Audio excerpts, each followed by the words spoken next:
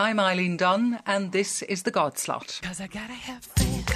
I gotta have faith. Because I gotta have faith. I gotta have faith. A recent survey of Dublin students has shown that over half have some concept of God.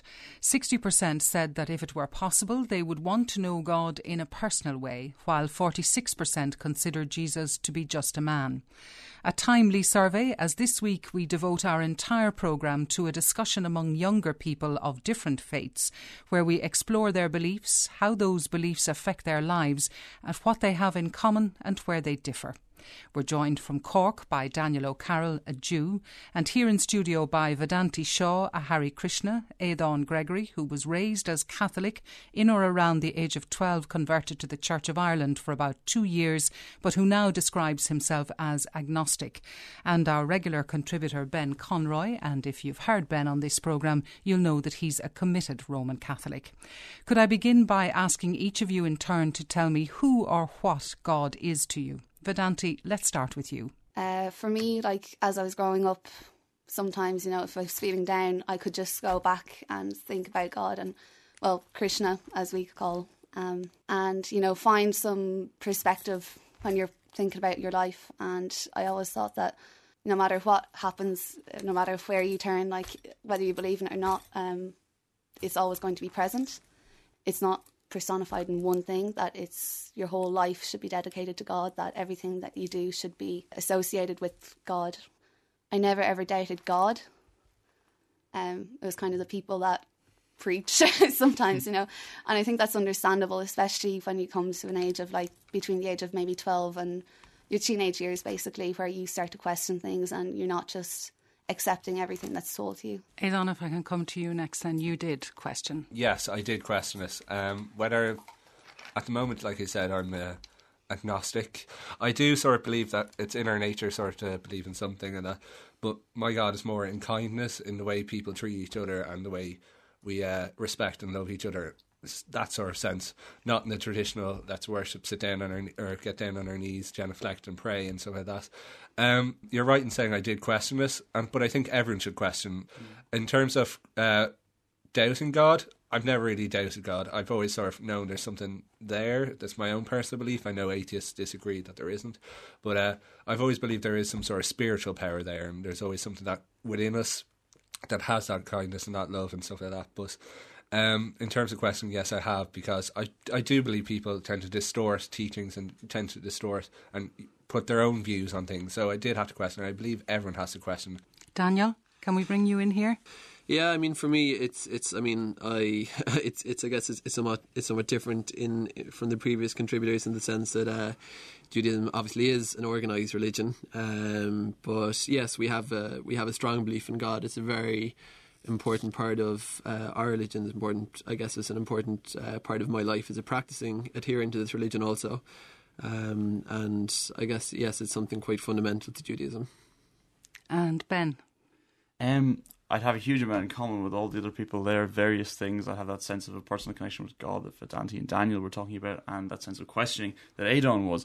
From a very young age, I was raised Catholic, but from a very, very young age, I actually was keeping my parents up all night and depriving them of much needed sleep, saying, is this a load of rubbish? Does this have any merit to it? Does it have any truth in it whatsoever? You know, problem of evil, problem of suffering, problem of existence, or does it have merit to it? Or does it actually have, is it in some way actually worthwhile?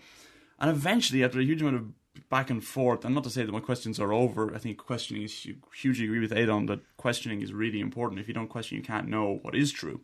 But eventually I kind of came to the conclusion that there is something to this God lark. Well, what brought you to that? And what brought you to that position in the first place? The position of thinking that God that there is sense. Something to it. What it was that simply, you know, you look at the universe. There's some kind of ultimate reality. Either the universe started with an emergence from nothing, or it was always there. Or, so basically it's the product of stuff, you know, atoms banging into other atoms, eventually creating more and more reactions, and that's it. Or does it look like the product of an ultimate mind? You know, you can never prove it one way or another. God is impossible to prove or disprove. So I said, does this universe look to me more like, it's more likely that God does exist? And I said, yeah, it does. And then what I do then is where the faith bit comes in, is where you make that leap of faith, because I said, I can't prove it. So what I'm going to do is I'm going to try and live my life as though there was a God there and try and come to some kind of relationship with that God. And it's at that stage that the whole sort of thing that Vedanti was talking about, of a sense of personal closeness, kind of began to emerge. But I suppose the question is, do you worship God? Do you try and come to a closeness with God on your own or together? And I kind of came down the side of together. And that, I suppose, is ultimately what organised religion is at its core. It's actually people coming together to try and form some kind of a relationship with God. Because if God is, if a relationship with God is worthwhile, you're going to want to say, hey, come join us, let's do this together. And so I guess that's kind of where my understanding of the Catholic faith comes from, as a family. Do we need it, in a sense? Do we need a God? I mean, the Ten Commandments could be constructed as just a lot of common sense. I don't know, I know some people who say, I'm completely agnostic, but I'm a humanist above all, that you think that people should live their life to the highest standard that they can, to be the best person that they can, to always, try to be good to others and to help others no matter where. And I think that kind of is the core part of any religion that I've looked at. I haven't looked in detail at Judaism or Islam or, Buddhism. I've read a bit and, talked to a few people, but at the same, in doing that, I think everyone kind of has the same core thing. But if you are looking for a spiritual life, and if you're looking for some sort of spiritual path that you can follow, well then, yeah, obviously you're going to identify with something more than others. I know some people might say, you know what, I don't believe in Catholicism or Christianity, but I identify with Islam or identify with Buddhism. So if that's what you feel is best for you, then I think you should go and do that. I was brought up, obviously, Hari Krishna. I identify it, and I'm not trying to sound like I'm completely objective and that I'm not biased. Of course I'm going to lean towards that more because that's what I was brought up knowing.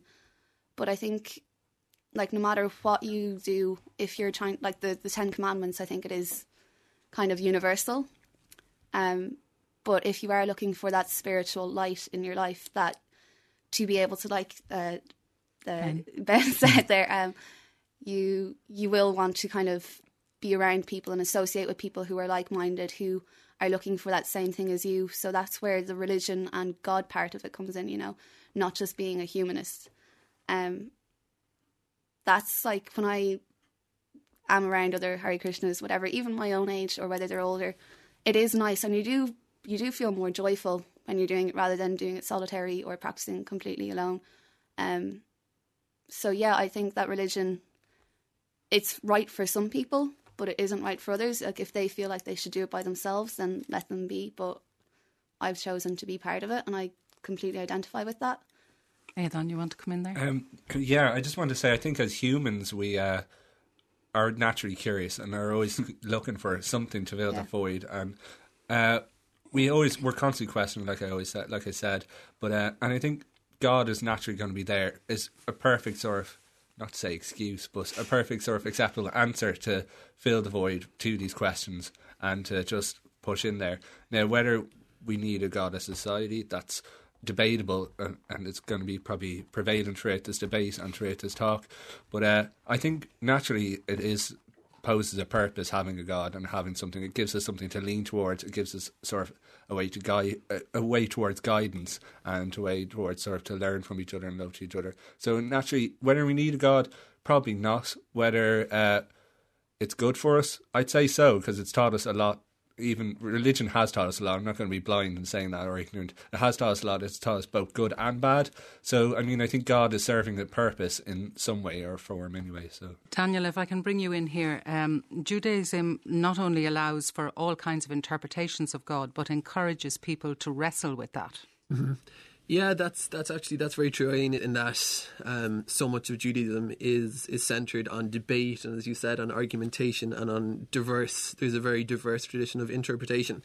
The Talmud, which is one of the two central texts of Judaism, as well as the written Bible, is just a long, massively long series of debates. And, there's a saying, you might have heard, that there are two Jews, there are three opinions. And it's very funny because, it's totally true. So it's a religion that actually encourages questioning everything. Everything has to stand up to questioning, no matter what the premise is. So, and is that sense of community important to you?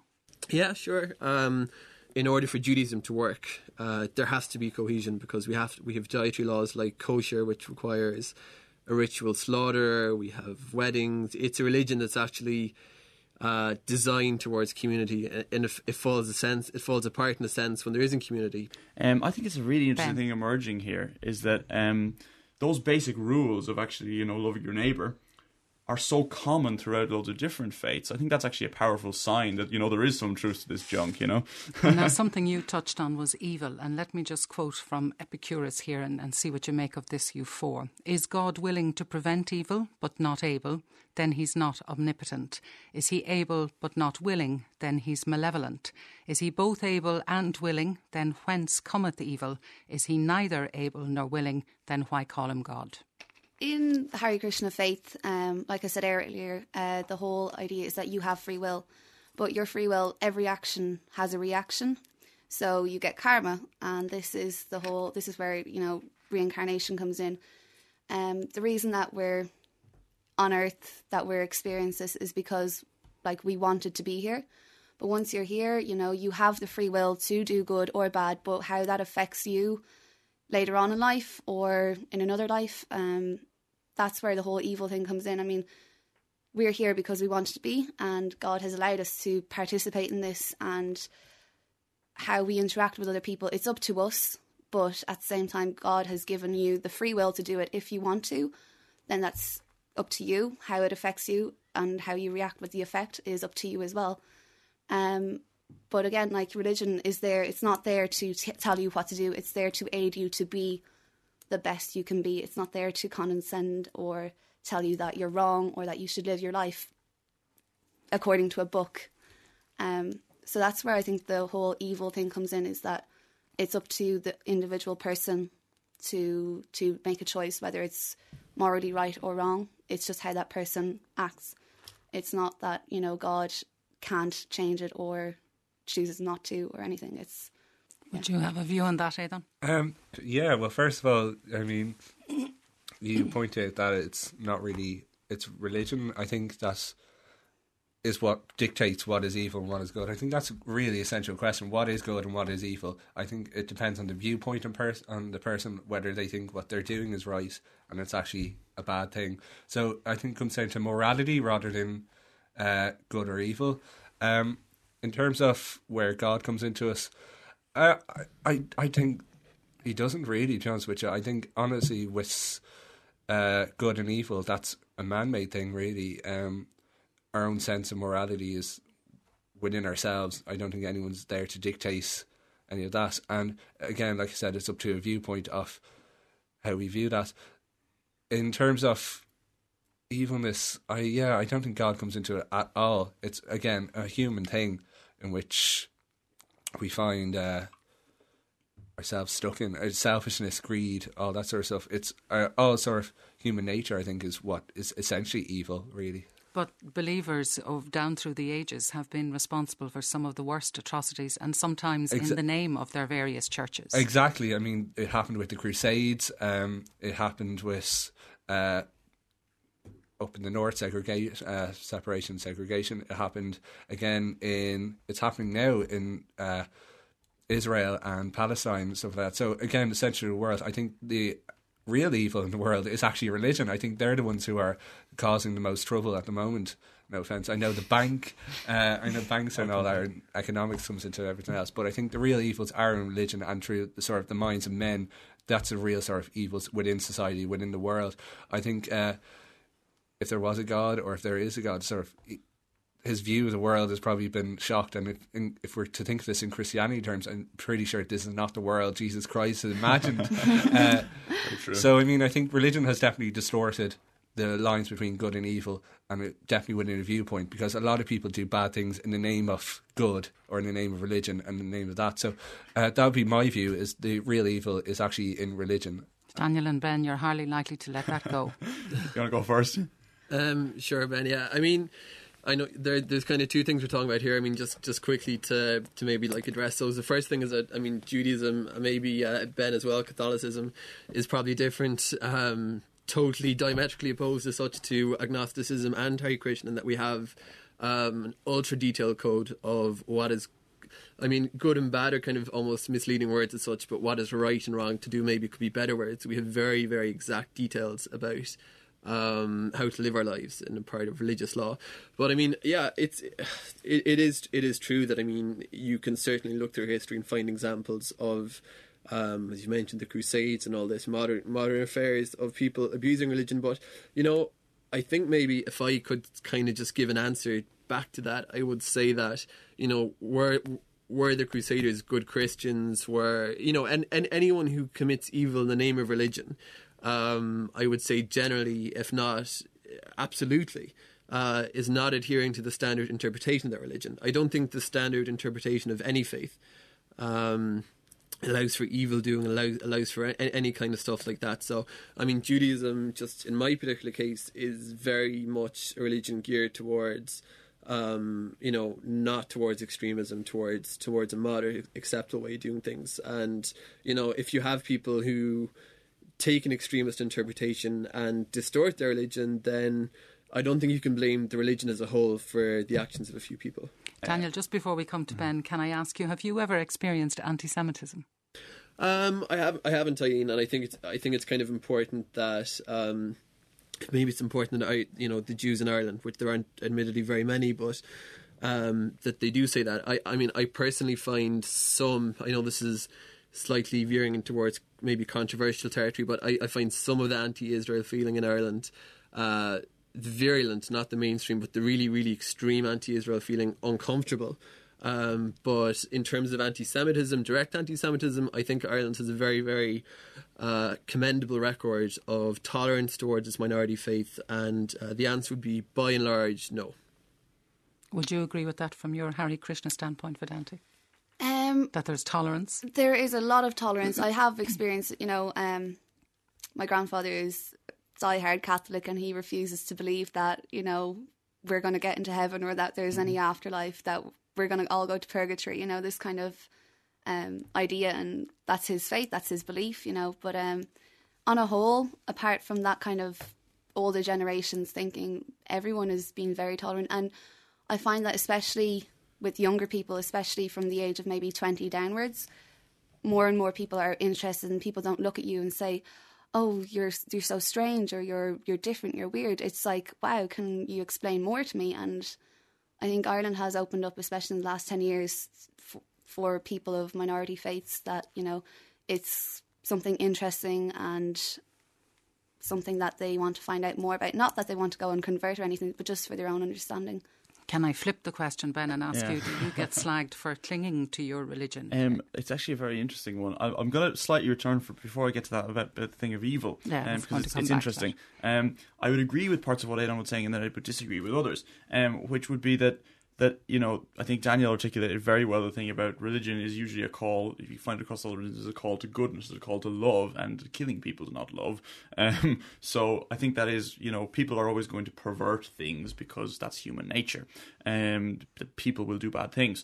The other side of the coin is that I'm not sure that it's actually the religion itself that causes the badness, in that, you know, you could throw stuff back and forth. You could say the Crusades, and then someone could say, well, Stalin, you know, he was an atheist, and was it atheism responsible for the gulags? I don't think so. I actually don't think Stalin was evil because he was an atheist. I think he was evil because he was a totalitarian, oppressive ruler who just killed vast tracts of people. So I think that, you know, where the evil lies is more in humankind's capacity, because humankind has a great capacity to do good, but they also have a capacity, that free will, to choose evil. And I think that people are sometimes going to choose that, be they Buddhist, be they Hari Krishna, be they Christian, be they agnostic or atheist. People are going to do bad things, and I'm not sure that laying that at the door of religion is such a good thing. Where I think the morality and God part comes into it is that God is the ultimate good. God is love. God is goodness. And I'd hugely agree with Aodhán that, you know, is this the world that Jesus Christ would have wanted? I don't think so. But I guess what you can try and do, and people, you know, who are Christians and non-Christians, I mean, Gandhi once said that you know, Christianity is a brilliant idea if only someone would try it. So you know, you can actually work towards making the world better and to make it more like a world that God would want. To return to that question of, you know, do you get bashed for sticking to your faith? I have. You do actually encounter an active Catholicism that's actually practiced is a minority faith in urban areas among the young now, among people of my own age. To be a practicing Catholic is to be a reasonably small minority. It's actually been that quick. On the whole, people are absolutely lovely, and I would never complain about those who would sort of be that bit more aggressive, because Catholicism has it had its day in the sun as such, and it was responsible for a lot of intolerance in this country before. But at the same time, I just think that overall it's more interesting, as we're doing here, to try and explore people's viewpoints, be they of a religion that used to be the majority or not, than to kind of attack them and say, you're believing in a backwards, antiquated, out of touch institution. But usually if I would sit down and talk to them and say, well, actually, there's a bit more to it than that, usually people would actually be really, really receptive. And I think the more it becomes a minority, the more receptive people get. Because as the Catholic Church loses its grip, and I think has now well lost its grip in Ireland on any kind of earthly power that it used to hold, I think that's a very positive development, because it means it can return to what it's ultimately about, which is preaching the message of Jesus. And I think as the Catholic Church becomes less associated with that kind of fear and negativity, the more it can return to its true self, and the more people tend to actually be receptive when you say, I'm a Catholic and proud of it, But so my experience would overall be very positive. There's still a lot of intolerance, though, many people would say. There is a lot of intolerance, and it kind of cuts both ways, if you know what I mean. There's people who are, intolerant of minority faiths. There's people who are intolerant of majority faiths. There's people who are intolerant of atheism. I think tolerance as a principle is a really good idea. That, I defend your right to disagree with me. That we're actually all trying to find the truth here. It's a common goal. And if we have different ideas about that, let's discuss them, let's debate them, let's talk about them, let's not shut it down. And you can find that, sometimes, unfortunately, people who be of a liberal bent can often be as intolerant or more so than those of what you might call a conservative one, in that if you believe something that is considered to be antiquated or traditional, sometimes tolerance does not actually extend towards those beliefs, and I just think it should. Tolerance should tolerate everything while not necessarily approving of everything. Okay, let's come to the issue of sex, sexuality and sexual morality. What are your different faiths or lack of teaching you about those? Vedanti. Well, sex in the Hari Krishna, it's considered, sacred. I don't really know anyone who can adhere to the standards that are kind of expected of people. Sex, you're not supposed to have sex until you're married. It's very, very strict. You're supposed to be completely celibate. And when you do get married, sex isn't supposed to be an expression of love or lust or anything else to do with your emotions. It's supposed to be for procreation, because that's seen as like a service. It's seen as a duty that you're supposed to bring more children into the world and bring them up in your faith and educate and teach them. So that's what sex is for, and that's it. And does that cause you a problem, that you have a problem with that notion? No, not at all. I'm not a virgin. I'm going to put that out there. I think it is an unrealistic idea to have. It is making you kind of robotic. It's taking out any sort of human element of sexuality. And I mean, that's a huge part of our nature. You can't ignore it. I wouldn't really agree with the religion on that, because I don't think it's humanly possible. That's just my stance on it. That's through experience and nothing else. Thank you for your honesty, Vedanti. Daniel, what does Judaism teach about sex and sexuality? Sex is not something that is kind of sullied or treated as something dirty or sinful. But it's a very important part of life. But as Vedanti said, also the kind of implication is that it's there for the purposes of procreating and for fulfilling the first commandment, which is to have a lot of children and bring up many descendants. That's kind of it. It does have the same thing, which I think is common to all monotheistic faiths, that sex is after marriage. I don't want to talk about my personal involvement, as Vedanti kind of very bravely did. She is very brave, but that's what it says, and I think that's the same as Catholicism. It's also a monogamous. You have one wife, but that's really what it says about it. Ben, I'm conscious of your mother. Okay. I find myself largely agreeing with Daniel. Well said. The Catholic understanding would have a large emphasis on raising the next generation and giving the gift of life. It would also have a very, very big sense of sex as actually being something very important and binding and loving. And so there's the procreation side, but there's also the unitive side and the side that is about love and connection and closeness. And I think on the whole, the Church's teaching on sex is great. there you go. And the reason I think that is because it actually gives sex the importance and the sort of gravity and sacredness that it deserves. Well, that emphasis on marriage and procreation precludes homosexuality. I'm not sure we're on the right path, and that is probably the thing that I struggle with most about my faith. I think we're going to have to come to a way of engaging gay people in Catholicism, because the Church is for everyone. There are people who believe in the Church's teaching believe it for actually very good reasons. There is this stuff about the complementarity of man and woman. There's stuff about the importance of procreation. I don't want to dismiss people who believe that kind of stuff in the Church's teaching, which is pretty clear. At the moment, I disagree with them. I'm thinking the Catholic Church is going to have to find its way around this issue over the next 10, 20 years. There's going to have to be, whatever we do, we're going to have to reach out to gay people more than we currently are. Aodhán, we have to bring you in here because you are a gay person, and the three religions that we're talking about would... 10, 20 years. I'm a bit shocked by that. I think, why not now? Okay. I mean, I respect your opinion, but I think that is way too late to be dealing with that sort of issue within a religious setting.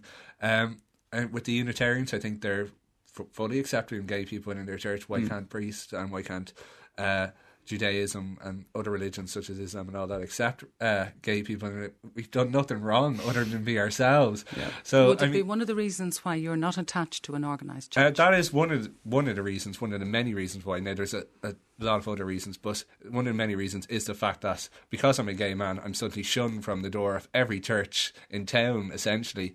I respect your opinion on the fact that it needs to be addressed, and that eventually the Catholic Church and possibly Judaism and Islam and all that sort of stuff is going to have to wake up to the fact that we're here, we're not going away, and that some of us do want to sort of sit down and pray and preach with others.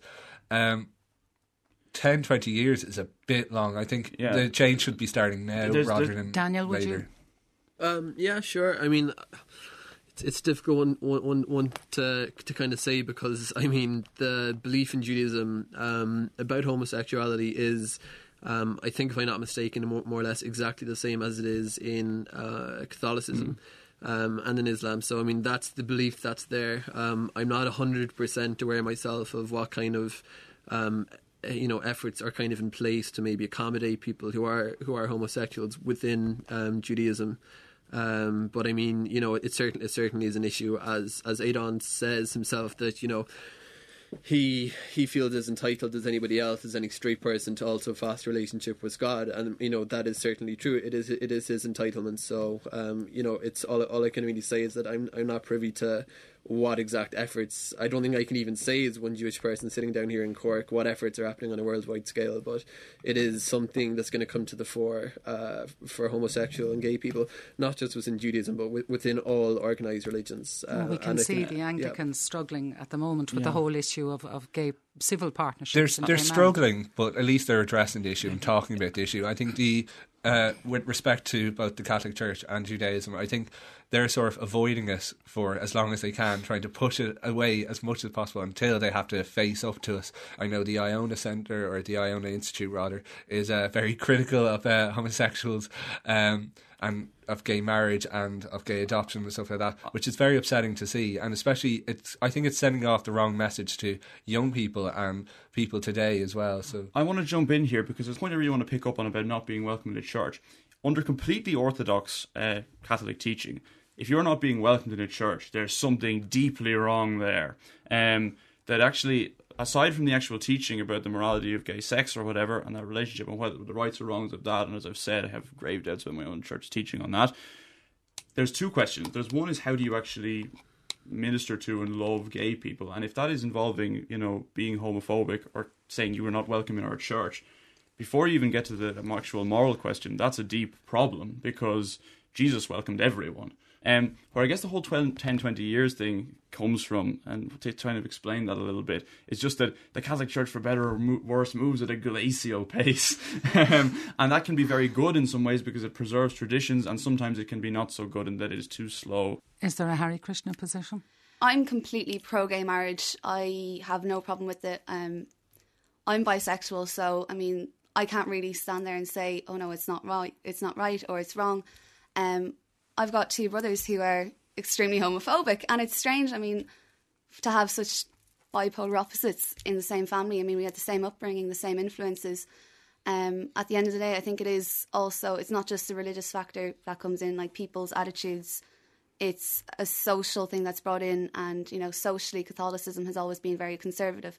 But if you took that away, the same people would probably still have very, very negative or closed-mind attitudes, regardless of a church. One of the key things about tolerance is you have to tolerate positions that you find really offensive or untenable. Like, I know it was really, really difficult for you, Aodhán, as a gay man, to actually hear people who say, you know, what you're doing, your love for this other person, if you kind of express it in a sexual way, that's a sin.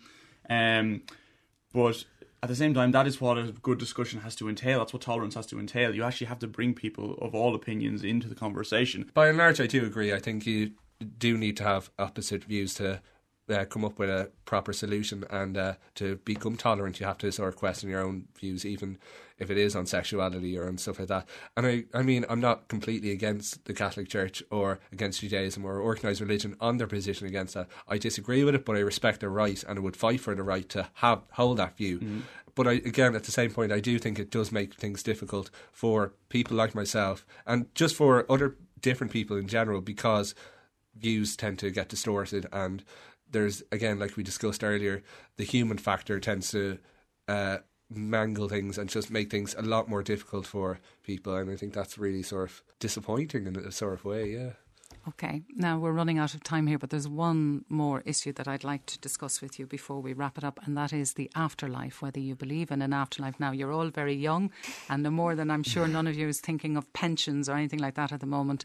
Do you think about an afterlife? What do your religions teach you about an afterlife? Daniel? Sure. Yeah, I mean, within Judaism, it's a very, very central belief, the belief in a world after this world, called Olam Haba in Hebrew, which means the next world, the world to come. It's a prominent discussion in Jewish theology. Vedanti? I completely believe in an afterlife. I think that a lot of people say, like, oh, you know, we're a person and we have a soul. The whole idea with Hari Krishna is that you are a soul, and that you go through different bodies, you go through different stages that are all helping you to learn and to become spiritually pure. Ben, heaven or hell? My understanding is that there is an afterlife. You know, the energy of our souls does not get destroyed. It moves on to something else. I mean, Bob Geldof's a classic example. You know, Bob Geldof's an atheist, thinks, you know, when you're dead, you're 6 feet under. But he's probably going to heaven faster than I am, you know, because he's just done such fantastic work in terms of looking after the poor. And if you look at, you know, what Jesus said in the story of the Last Judgment, it wasn't the most pious believers who were going to get in first. It was those who actually tried to do what he did, to care for the sick, for the poor, to work for justice. The most important thing is that you strive in whatever religion or tradition you find yourself in to do good. And I believe that's ultimately bringing you closer to God. Is it something you think about, Aodhán, at the afterlife? Definitely, it's something I've discussed with a lot of my friends, and they've shared a lot of views similar to this panel. I'm more of a romantic myself. I think your heaven is sort of, or your soul is sort of the memory that lives on after you, once you're sort of dead and buried or cremated or stuff like that. It's the memory and the happy memories on which people sort of share and take you for after you're gone. I think that's more what is important about leaving behind, and that's sort of the afterlife itself, because you're sort of made immortal in those memories, in those pictures, in those. So for me, that's sort of the heaven that you create, and I think it's something you create for yourself. Thank you, Aodhán. And there, I'm afraid, we have to leave matters. My thanks to Vedanti Shaw of the Hari Krishna movement, Daniel O'Carroll of the Jewish faith, Ben Conroy, a Catholic, and Aodhán Gregory, who still searches for the answers to life's great questions. An extended edition of this programme will be available on podcast. The announcer will have details after the programme. If you'd like to express your views, our email address is godslot@rte.ie. Our phone number 01-208-2039, and our postal address is the Godslot, RTE Radio 1, Dublin 4. I'll be back with you on Sunday afternoon at 2 o'clock on RTE Radio 1 Longwave 252 and on our digital service RTE 1 Extra with live coverage of the opening ceremonies of the Eucharistic Congress. Next Friday night is the final programme in the current series when from the RDS we'll bring you a 1 hour special on the Congress. Idir an dá linn, go gúdaí Taoiseach. 'Cause I gotta have faith.